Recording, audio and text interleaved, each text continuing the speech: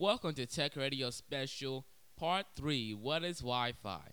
Follow to What is Wi-Fi Part 3. In the last episode, we talked about the disadvantages of Wi-Fi and standard and non-standard devices. In this episode, we'll be talking about unintended and intended use by outsiders and Wi-Fi versus amateur radio. Alright, let's start out with unintended and intended uses by outsiders.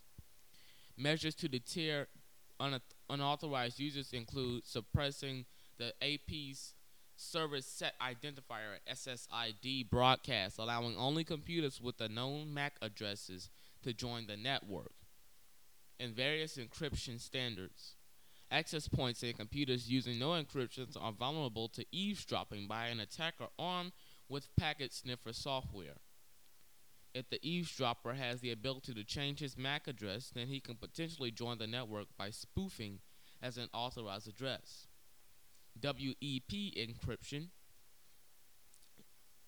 can protect against casual snooping, but may also produce a misguided sense of security since freely available tools such as AirSnort can quickly recover WEP encryption keys. Once it is seen that 5 to 10 million encryption packets, AirSnort will determine the password in under a second. The newer Wi-Fi protected access to WPA in IEEE 802.11i WPA2 encryption standards do not have the serious weaknesses of WEP encryption, but require stronger passphrases for full security.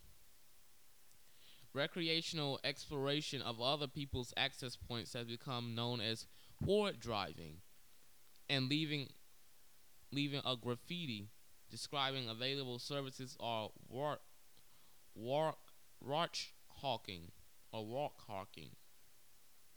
These activities may be illegal in certain jurisdictions, but existing legislation and case law is often unclear. However, it is also common for people to unintentionally use others' Wi-Fi networks without explicit authorization.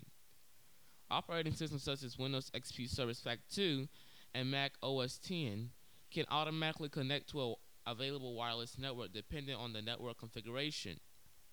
A user who happens to start up a laptop in the vicinity of an access point may find the computer has joined a network without a visible indication.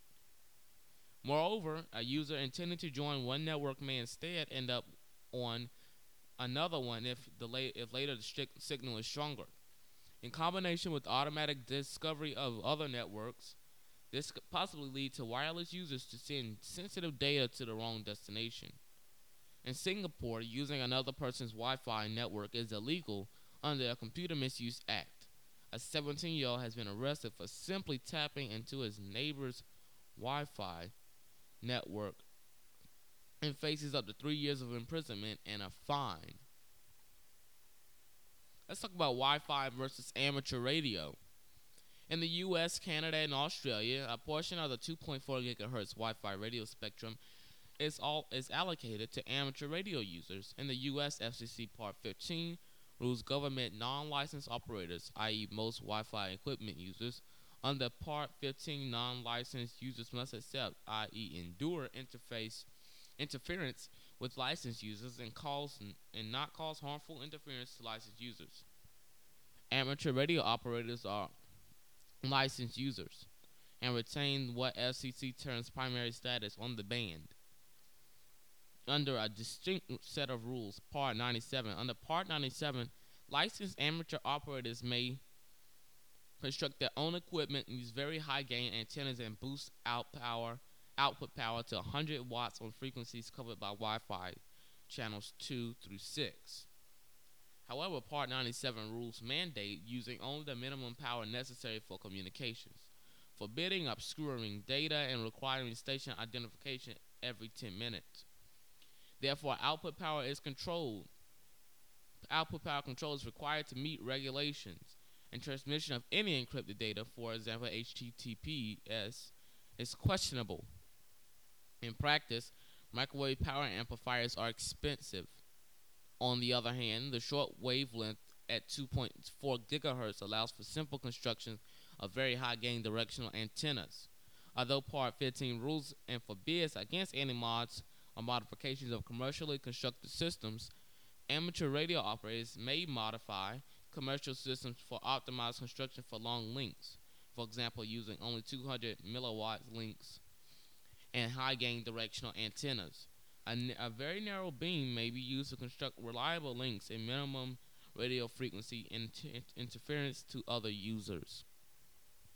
I hope you enjoyed What is Wi-Fi Part 3. If you enjoyed this, if you have not checked out What is Wi-Fi Part 1, Part 2, and What is Bluetooth Part 1 and Part 2, go ahead and check those out now. Download them, put them on your MP3 player, play them on your computer. They're just wonderful shows that get you in the loop of technology. So you won't want to miss that. And plus, Tech Radio breaking news is coming up next. So you want to stay right here on Tech Radio. Enjoy your day.